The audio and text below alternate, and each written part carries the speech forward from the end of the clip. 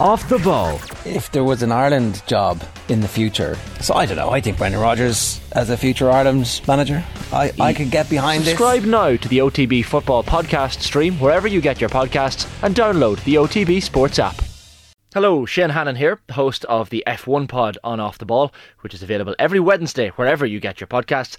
Before we get into the episode proper, however, I did want to take a quick moment to mention our sponsors of the F1 pod, Chicago Town Pizza. And sure, when you're watching the action across the weekend, why not enjoy it with a pepperoni Chicago Town stuffed crust pizza? It's takeaway taste at home. It's the F1 pod from Off the Ball with thanks to Chicago Town Takeaway's unique fresh dough pizza. Yeah, we go to town on it. Now, without further ado, the F1 pod. The F1 pod on Off the Ball with Chicago Town Pizza. Formula One? Yeah, we go to town on it.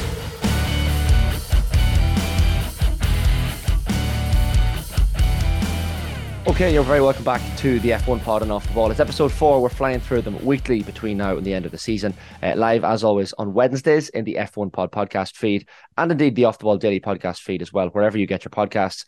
The F1 pod on Off the Ball brought to you by Chicago Town Pizza. Real takeout taste for less with Chicago Town. We do want to hear your questions as per usual. Keep them coming through. Comments, thoughts as well.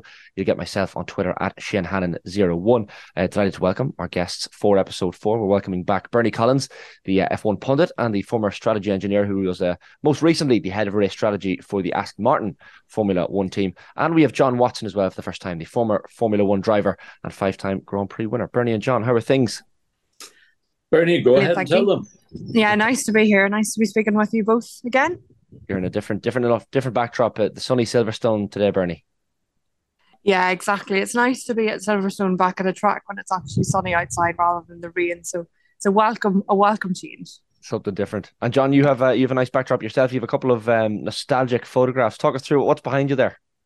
Well, this is my kitchen, as basic as it is, but just over my right shoulder, there's a couple of photographs, which are memories of one of those 5 Grand Prix victories. This was the last one in Long Beach, 1983, when 2 McLarens, Niki Lauda and myself, started at the tail of the field, then made progress, went through the field, and about just over halfway, I saw an opportunity to pass my illustrious little teammate.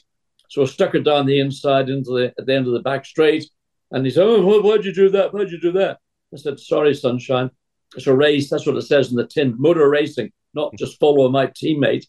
Anyway, I went on, won the race. And I think the biggest surprise was not us winning the race, was the shock on the face of everybody in McLaren. Ron Dennis, John Barnard, John Hogan. You'd think somebody had sucked the blood like a vampire, bitten them and sucked the blood out of them. They didn't know what to say because we'd won from 21st and 22nd positions on the grid. Is that the sweetest of the Grand Prix wins, John, or is the first one always the sweetest? When you've only won 5, they're all sweet. I tell you, Shane. Yeah, you'll not pick and choose. That's the funny one as well, Bernie. You'll have had to deal with what John's talking about there. I guess the aggro and the tension between the 2 drivers. Sometimes it's smooth and harmonious, but every so often you get the, I guess, second favoured driver winning the race. Yeah, I think, in the centre position, you need to be as sort of as fair as you can be, but you always know that there's one driver that maybe has a slightly better chance of winning that race over the other. But ultimately, whatever driver's ahead, you need to give priority to. And, John's putting himself down there. He's won a lot more Grand Prix and racing a lot more Grand Prix than either of us 2 have. So I think those 5 ones have got to be really special. And, I think to my own career, and you look at the podiums, and I can't pick out a podium that was sort of more special than the other. You sort of remember them all because they've been so few and far between, really.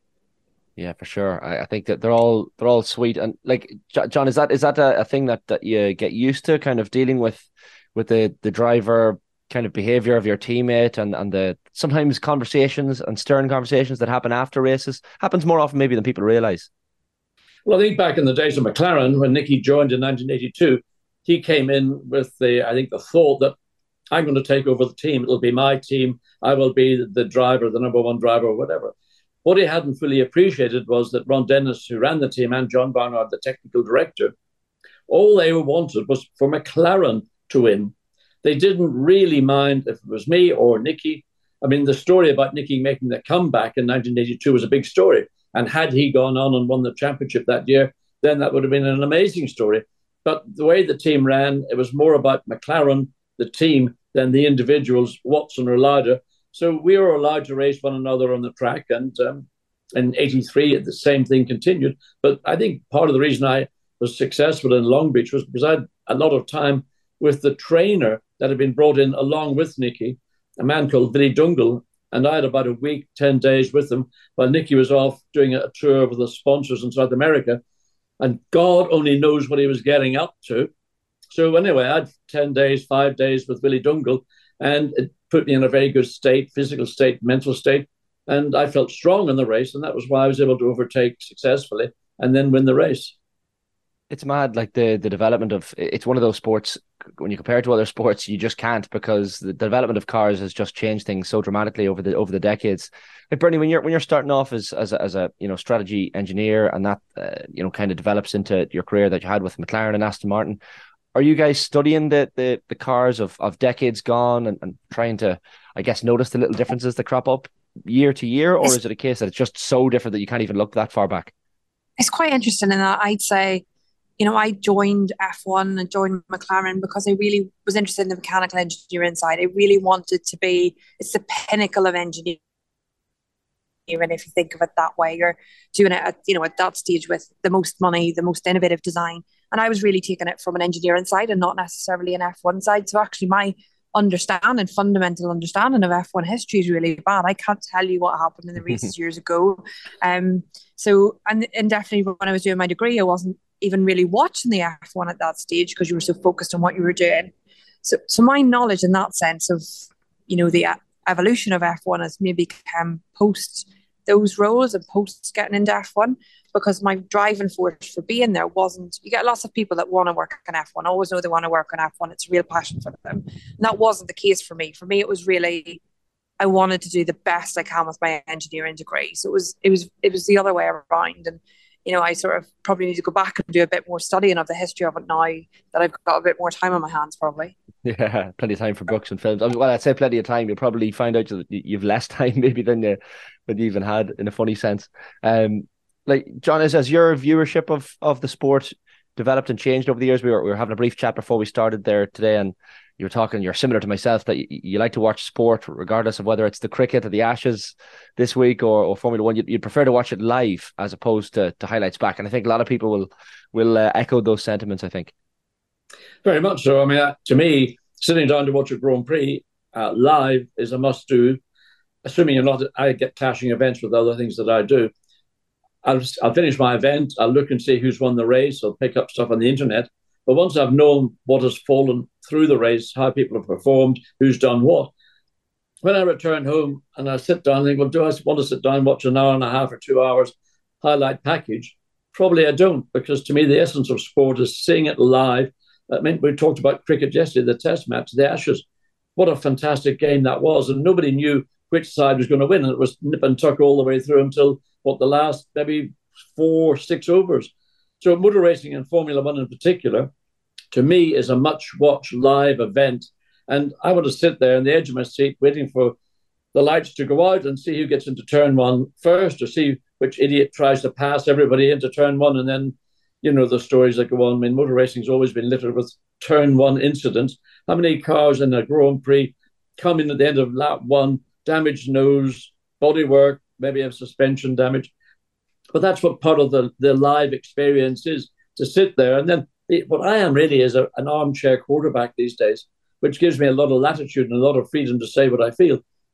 Some of which people don't like, but that's tough. Yeah, for sure. But it's a good way to be as well. You can enjoy it in a different sense, I suppose. That turn one thing, John, as well. Like, that's one thing I suppose in racing that's never going to change. You're always going to have young drivers, especially coming in and being brazen and wanting to kind of make the bold moves, especially into turn one. That it's probably something from your viewership now that you're like, well, that hasn't changed or developed. Yeah, I mean, there's always been an element of that, but I think largely over the last maybe 20 or so, maybe 30 years, with the evolution of motorsport, the junior formulas, particularly now racetracks where you've got a different style of racetrack, the runoff is much, much bigger. In fact, it's very hard to hit anything these days unless you get well and truly off course. So going back to the good old days when I started, track limits were very clearly defined. And if you exceeded the track limits, it usually involved going off in a big way, maybe having a big accident. And the difference, I feel, is that over the years with track evolution and maybe some illustrations, Formula One has given young drivers, well, if a Grand Prix driver can get away with it, I can get away with it. So I feel that habits are developing, I mean, even as early as karting, developing in a very early phase of a competitor's career. And they carry that forward. So if there's room on the outside, they're going to use it. I mean, it's very easy to stop all this. There is electricity. Don't like electricity very much, but it is a part, on a race car, you can put sensors on a race car, sensors in a racetrack. And if a driver exceeds a track limit, there'll be a little ping or something that will go off in the race director's office. He hands that down to the stewards and the penalty will be handed out. As far as I'm concerned, the sooner the respect for track limits returns, and I go back to my days, you had to respect track limits because if you didn't, you could end up getting hurt.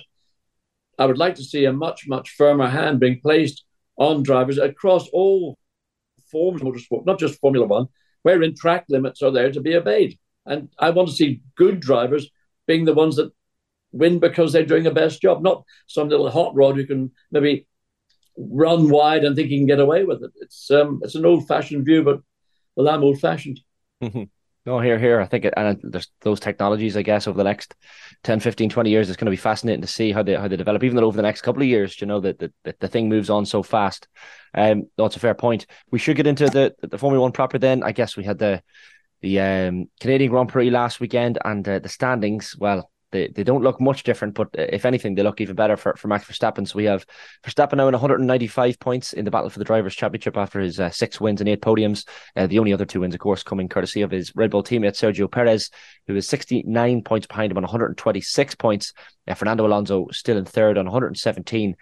So just 9 points adrift of Perez. Hamilton in fourth on 102, and Carlos Sainz for Ferrari rounding out the top 5 in terms of drivers. And of course, when it comes to the Constructors' Championship, Red Bull way out in front, 321 points now to Mercedes, who's 167 with Aston Martin on 154.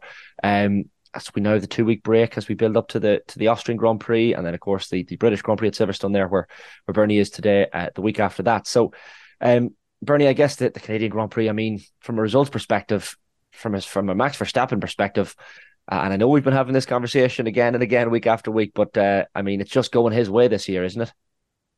Yeah, and I think, there was a lot of discussion through the Grand Prix or post-Grand Prix about how close the field were to Verstappen at the end, and well, let's wait and see what happens there, if it's genuinely that, the field are closing and that Verstappen didn't have the legs on it, or if it's just he was managing his pace because he could on that, the sort of longer stints. A few real interesting talking points for that Grand Prix. I was one of the ones at home, as John said, watching it live, sort of seeing what's going to happen. But, the Ferrari staying out at the first safety car, I thought, that's a real interesting strategy call. What are they going to do with that? And then the other thing you talk about the constructors, the standings is, the Albon single stint to the end really shifted Williams' position in constructors. Okay, it was only one position in terms of, the P1 to P10, but much, much closer to those cars directly ahead. So that battle there is really interesting, I think, towards the back as well. There was some big calls in Canada that I think have shaken things up a little bit. That's one of the fascinating ones, Bernie, isn't it? The Williams, we probably haven't got the opportunity to talk about some of the teams towards the back of the grid and even the midfield in recent episodes. But I mean, those little point changes, and as you say, it's only a small difference at the end, but what Albon did, I mean, it can make a huge difference for a team. And we probably don't even think about that in a financial sense, but it really does make a difference. Yeah, so for him, it's 6 points. That's massive for a team that going into the weekend was last in the Constructors' Championship. You can't score 6 points that easily. And for them, they've ended up, now they've went from P10 in the Constructors to P9. So on paper, a small step. But they're now only 1 point behind Haas. That's quite, easier to come by than the 6 they scored yesterday. So I think the Canadian Grand Prix would be a big, it's a big mark, a big jump in their weekend for them. So, I think they're only 1 point behind Haas and they're 2 points behind the car ahead of that. So it's really closed up that sort of back of the midfield battle. And those single points are going to come crucial. So I think that step for them can't be undermined. And when you look at the race weekend, I'm not sure how much we want to talk about the Albon stuff, but when you look at the race weekend, it's proper teamwork, The car was set up to be good in a straight line, so he was fit to defend. Albon did a good job of defending. Strategy went for the one stop. He manages the pace throughout. So there's a lot of good elements there coming together that got that. So that is proper teamwork for Williams to take a car that realistically shouldn't be finishing in that position. They beat the two McLarens, It's a very strong race from them, I think, last weekend. It's true, John, isn't it? I mean, to get the 7th place, and that strong qualifying performance from Alex Albon as well to start 9th, and what he does then in the race, as Bernie says, is quite magnificent. He takes his set of hard tyres 57 laps, and you think of the traction demands in Canada as well. I mean, from a driver's perspective, hard tyres 57 laps on that track. I mean, how do you put that into context for us? Because it's not easy. No, I was just going to come back, if I may, just before I answer that question, just to ask Bernie, assuming, Bernie, that the pace that Max had was the pace that he had, he wasn't holding anything back. Had you been on the Aston Martin strategy pit wall, would you have done anything different than Aston Martin did do that might have been enabling for Fernando to run down Max Verstappen, make his life a lot more difficult, even overtake him? I think the question mark, having gone through the race in terms of staying to the 2-stop, I'm not sure there's a lot they could have done differently. Obviously, there's a lot of talk about them managing the brakes or whatever issue they're managing throughout the race. You can't do a lot about that as a strategist. That is what it is. I think the thing that they'll be looking at now differently is when you look at Albon's stint, if they'd been able to stay out on a 1-stop, everyone stopped at the safety car, that's fine. But if they've been able to stay out, the other thing that's interesting from both Aston Martin and Mercedes side for Hamilton is when you see what Ferrari did, and they didn't stop at that first safety car. They took the track position and then they did a very balanced 1-stop, which is actually better than what Albon did. What Ferrari did is better than what Albon did. They had a medium hard 1-stop race. They will be looking now this week if that could have beaten Verstappen, just because they would have forced Verstappen into doing the overtaking. And that is going to be very interesting because that's perfect hindsight. Maybe there was something in their tyre model pre-race that didn't tell them that was possible. So they're going to be thinking, what had Ferrari reacted to? And what we need to be clear is there was only 11 laps before you had to make that pit stop decision. So in that race, you've not really got a read in degradation. You're not really sure where the pace is. There's also a VSC in there. So you've not really learnt a lot in that race to make that decision. So it's stuff that they learnt pre-event, obviously the disrupted Friday. So people will be looking at what model they had going into the race and what they could have had different on their street in front of them. It's a fascinating one. And like all these decisions, you forget that there are so many hours of meetings that go into these decisions. And from a driver's perspective, John, it's so important because it completely affects your race. As I say, Albon has to take those 57 laps on hard tyres, which is not easy on that kind of track. I mean, obviously, depending where you start in the grid, I mean, you make your commitment basically going into qualifying, and then what you have is going to be what you're going to race on. I mean, I don't have a problem with starting on a hard tyre if you're starting in the second half of the grid, because you've got to take a different view, because you know that those ahead of you are going to be starting on the softer options and they will be making their pit stops. It's a gamble whichever way you look at it. And that's why people like Bernie and others are employed and paid to do that job. They're there to work out the various compilations that will work. Canada is a circuit where it's got a, effectively, I found anyway, a relatively low grip, but it's a big circuit and brakes. There's a lot of high-speed braking, so that is an issue you have to consider. So big brakes and then big traction exits from a lot of those slow corners. So the hard tire, it's a roll of the dice thing. The key for me about hard tire usage is essentially about what the ambient and track temperatures are going to be. I've had experience of doing this, and I started one race with hards on the left, and these were concrete and clay tires on the left and regular tires on the right. We were allowed to do that back in the 80s. And by getting that left side hard tire up to operating temperature, car was fantastic, remained stable all the way through the race. You wouldn't have known it was two different compounds, and the car just enabled me to pass and eventually take a victory. It's much more complex now, obviously, because you're running hard compound all round, or a soft compound all round, or the mediums all round. So when you are the driver, you get in, you've got to work with your team and work out where you can do what you can do. And maybe it's not going to happen in the first third or first quarter of the race. It might come later, but it's about that strategy and the planning that goes into what you're expecting at the end when the flag comes out. I was just going to butt in there a second. It's just, I've never met a driver, and it's funny that John said the same, that starts in the back half of the field that doesn't want to do something different. They always want a different strategy to the people further ahead, so they're prepared to start on the hard. And I actually think it sounds more complicated when you think of back in those days, John, where you've got different compounds across the car. At least we know for certain when there's no sort of confusion of which side they've put them on, or it sounds in ways like the way it is now is simpler. Yes, you've got more to contend with in terms of balancing it, but you've definitely not got the confusion of is the hard on the left or the right hand side, and are we sure we've got that the right way around? Well, I mean, going back to this was back in the early 80s, everything was much more simple, albeit we had a proper qualifying tyre, then we had the basic race tyre, choice of two compounds. In this particular race, there was a set of tyres that were used the previous season in Las Vegas, where you're going to be going, or Formula One's going to be going later this year. Las Vegas is hot. It is hot desert heat, but it's very dry heat. And those tyres were used by some of our competitors when I was using the regular compounds, and that tyre came alive. My team boss dragged that tyre out on the Sunday morning when we had warm-ups. Why do we not have a Sunday morning warm-up? I love it. It's great. I want to see cars on track on Sunday morning. Give the guys a chance, give the teams a chance to see what the transition from the track from Saturday to Sunday is going to be all about. Oh, you can't do it. It's cost cap and all that rubbish. Well, cost cap's been driven a horse and coaching horses through it from what I can see.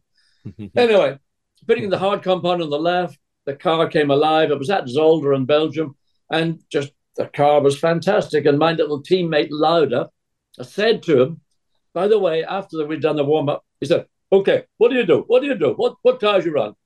So I said, I did this and this and this. And I said, Nicky, if I was you, I would do that as well, because I know your left front's going to give up. So he thought about it for 5 minutes and another 5 minutes. And then he thought about it again for another 5 minutes. I said, why are you not going to do it? And he went, And I finally dragged it out of him, screaming. And, he said, because I haven't tried it. Now, how many of your drivers, that you've worked with, if you said, let's roll the dice and do something, out of the box, would they do it? Or they say, oh, I haven't tried it. My mummy wouldn't let me. It's a different driver attitude, isn't it? I mean, come on, Bernie, give us your best shot. Go on. I'd say from a strategy point of view, especially when you're in a position outside the points, pretty much everyone I spend my life trying to convince them not to do something out of the box. Yeah, quite the opposite. Yeah. It's amazing. Would you be a fan of that, Bernie? As John says, the Sunday morning taking the cars out. I'm sure the fans would love an extra opportunity to see the cars on track. There's pros and cons, isn't there? Because at the moment I feel that because of where we are strategically from a race point of view, if we've had, like we had in Canada, sort of overnight rain or a wet qualifying, actually in Canada it was between Friday and Sunday, so big track evolution across the time. And I think, the difference in my John opinion is probably the difference in every engineer and driver really, but the engineers would love to have it on paper, know what the answer is. But I think as a spectator, as a viewer, then it's nice to have the unknown. You get that diversion on strategy. You get some people starting on, last weekend, someone started on soft, medium and hard tires. So you get that real mix because people just don't know the answer and just don't know how it's going to evolve. The slight difference with that as well as, in other series where you have warm up sort of 3 or 4 hours before the race, the track temperature tends to, at least in F1, change quite a lot between what would be the warm up time and the track time. So although you've got another marker in the sand, you've still got a little bit of guesswork to do in between. So there's a lot going on. So I'm not against it. And I think, standing in the grandstands, I'd love to see the cars go by another time and it would give people a reason to be there early. But I like the unknown of going into a race and having, now that I don't have to do it myself, I can just watch it on TV. I like the unknown of being fit to see what are they going to do? How are they going to approach this? People are going to have to think on their feet here. And that's where we get what we got last weekend with the Ferraris v everyone else. Yeah, 100%. No, it's definitely an interesting idea anyway to float for sure. We might take a very short ad break here, guys, but we'll be back very shortly to pick up on more of the bits and bobs from the Canadian Grand Prix and, of course, a short look ahead as well to Austria in a couple of weeks' time. That was Bernie Collins, the F1 pundit, former strategy engineer as well, most recently the head of race strategy for the Aston Martin Formula One team. And we have John Watson as well, the former Formula One driver and 5-time Grand Prix winner. We'll be back on the F1 pod here on Off the Ball in just a sec. The F1 Pod on Off the Ball with Chicago Town Pizza. Formula One. Yeah, we go to town on it. Okay, you're very welcome back to episode 4 here of the F1 Pod on Off the Ball, weekly between now and the end of the season, every single Wednesday with myself, Shane Hannon, and we have our guests on this episode this week. Bernie Collins, the former race engineer and head of race strategy for the Aston Martin Formula One team, now a Formula One pundit as well, and John Watson, the former Formula One driver and 5-time Grand Prix winner. John, we should kind of give Max Verstappen his little bit of credit as well. I know the victory in Canada was a fairly important one for him and for Red Bull as well. It was Red Bull's 100th Formula One race victory, which is a milestone moment for them, but also for Max, 41st win to match Ayrton Senna's tally, puts him equal 5th on the all-time leaderboard for wins as well. I guess from a driver's perspective, you're always looking at those records and trying to chase them down, right? I think, first of all, congratulations to what Max Verstappen has done, in particular since the end of 21. I think there's been a transition in his approach to Formula One, and arguably that he's not around Lewis on the racetrack to the degree he had been over the previous seasons. He seems to have matured, and I'm delighted to see it because now we can see what the guy is capable of without having to sort of put himself on the line or make moves. I think all the time back to Silverstone 21 into Copse, there's a move that he should never have attempted because he had more than enough car to get around Lewis further in the lap. But that was Max up to 21. So there's a pre-22 Max and there's a post-22 Max. And right now he's driving in a sublime fashion. And the car works for him. The team, it's his team. And it's just, he's got that purple patch of his career, which he can continue as long as he chooses to do.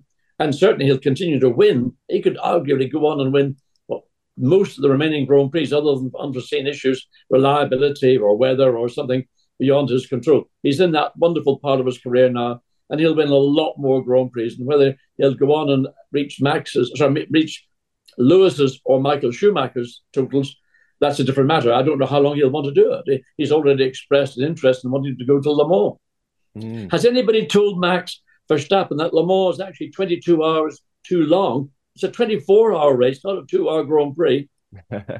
Yeah, maybe he hasn't thought that through. I think once he's sitting in the car for any longer than 10 or 12 hours, maybe his opinion might change, John, for sure. But it's one of those things, Bernie, isn't it? Like as John described it there, a purple patch. Like I was reading a mad one. He's obviously won the last 4 races, but he's led every single lap since he took the lead on the lap 48 of the Miami Grand Prix, which is back at the start of May, 40 odd days ago, more than 40 days ago. So.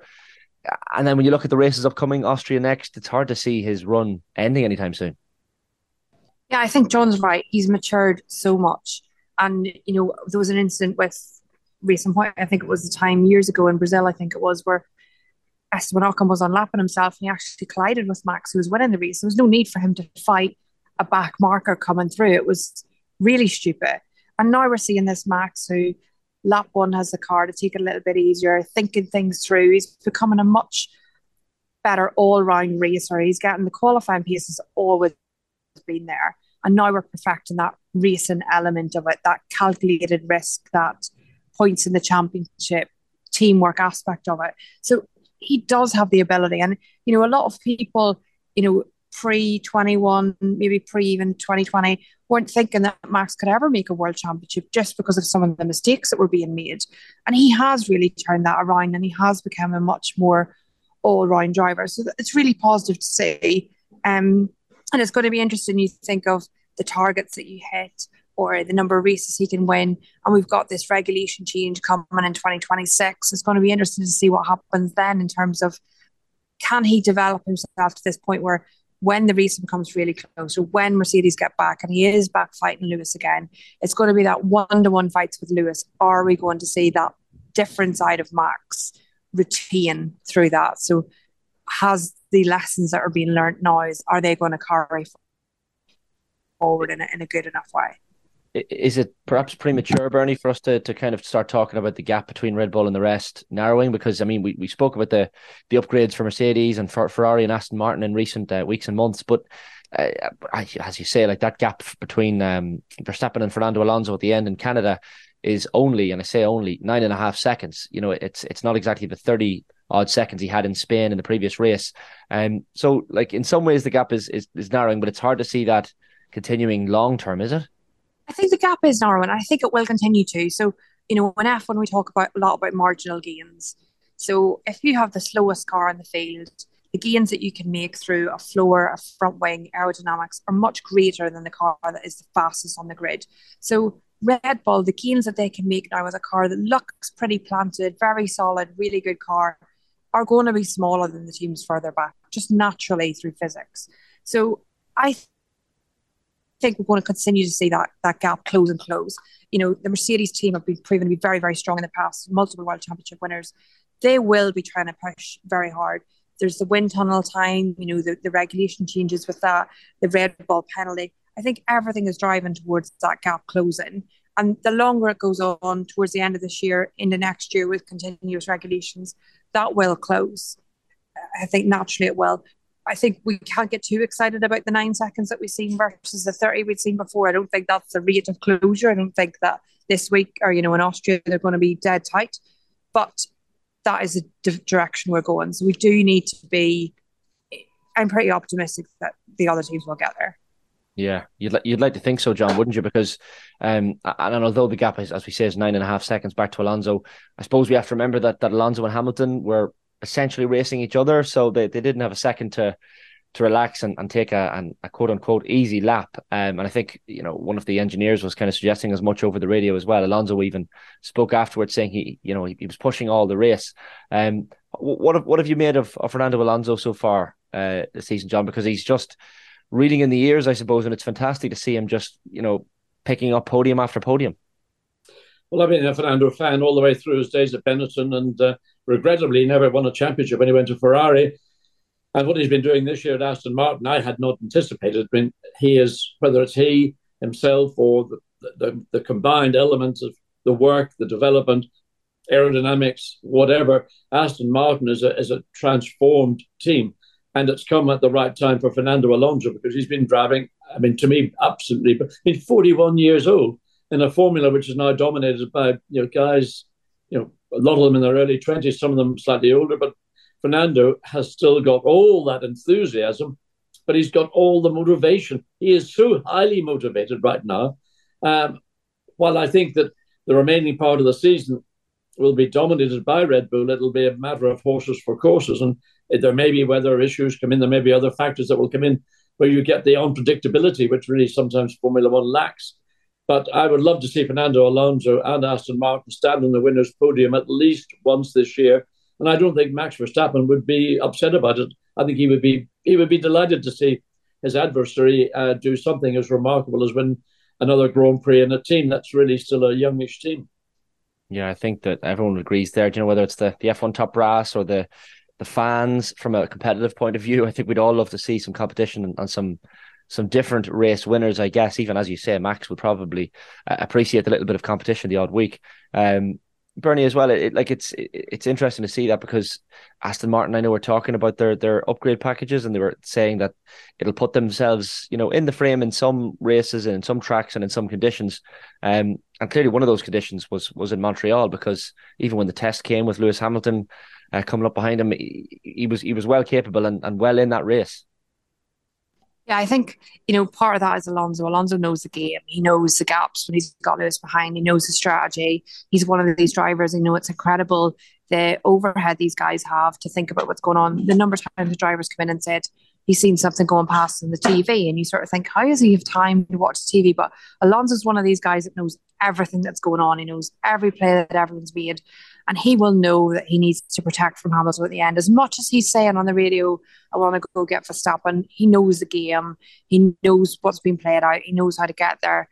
And I think, that team has really come together. We've historically, from my background, I know that Aston Martin have a really strong team. The trackside team have always performed very well in terms of the strategy decisions they make, in terms of their reaction to events. They've always been, posted as this team that gets results above their weight or above their standing. So Alonso's come in, a new car that's fast. It's really gelled. You can see a team that's gelling and working well together. You can hear that on their team radio. The two drivers are working well, and they're really going to bring that team and development forward. And it is easier when you've got a strong car to then start to bring upgrades at work as well, because you know what's working on the car already. So I do see that team going forward, and it would be lovely to see them win a race this year with either driver. But to have gone from there's people that worked in that factory for the last 20 years or more, and I've gone from a team that struggles. Every podium you get in the year is so hard fought, to now be having podiums almost every weekend. It must be a fantastic feeling. And it does bring this, unity in the team that hopefully they can continue to thrive on for years going forward, really.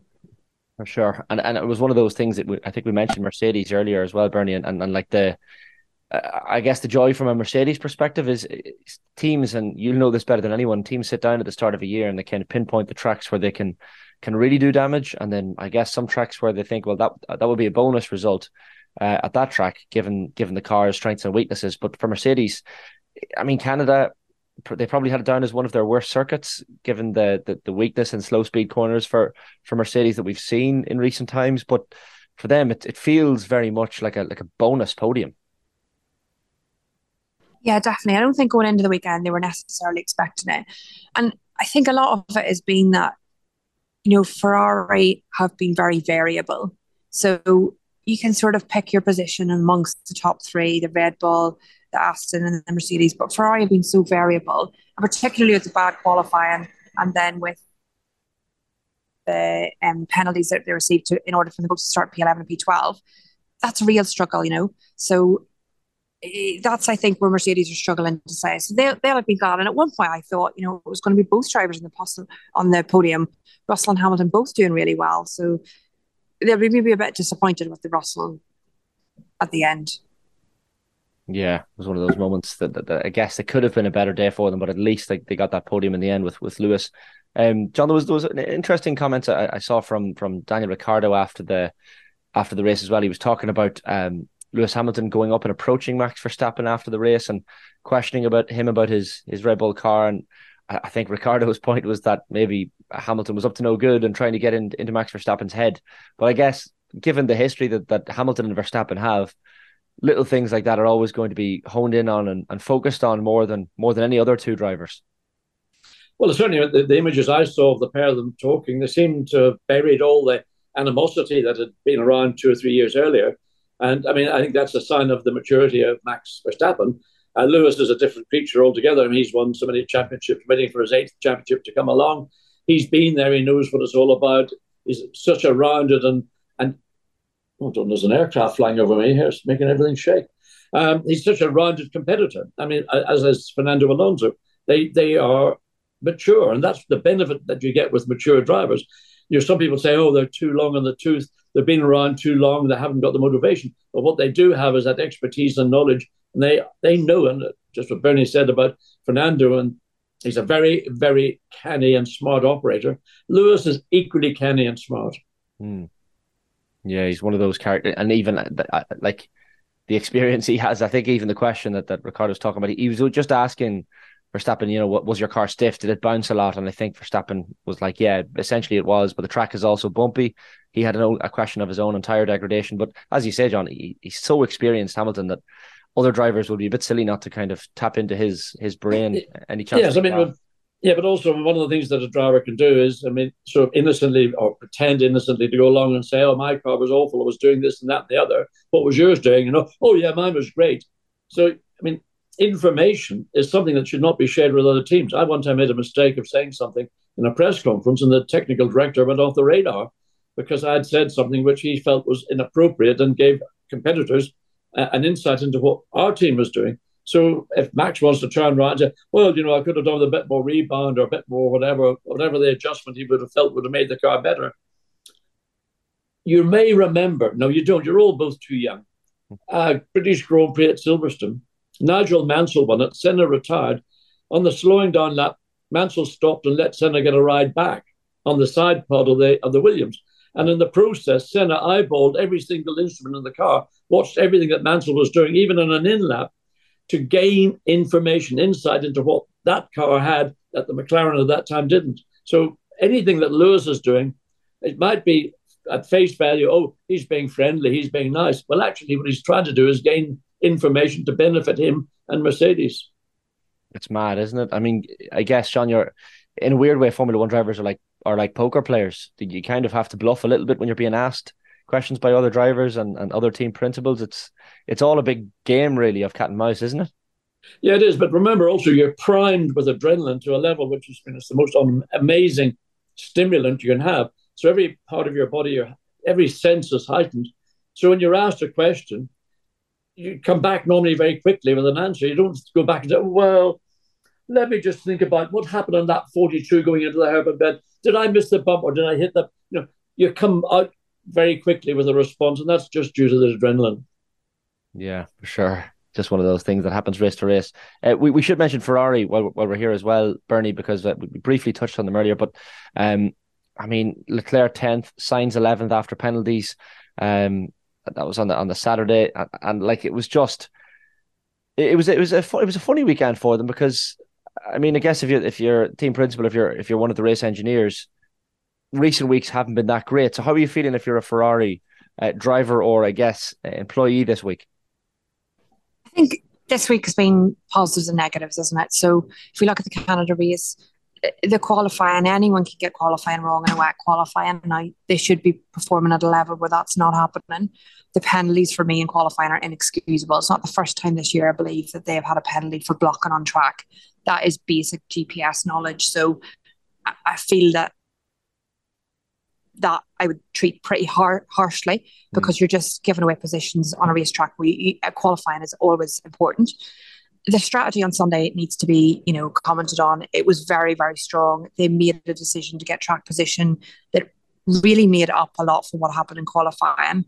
And I think Ferrari, in the press have often been very harshly treated because of issues in strategy. Now, that always comes with a team that are so much in the limelight as they are, but really good strategy call and really brave to do it with both cars from their position, really stuck to their guns in the one stop, got that track position. And I think lots of teams, like we said, will be looking at what they could have done differently there. But that was really fundamental to their race, that decision to stay out on that safety car and to stick to their guns and stick with the medium as long as they did.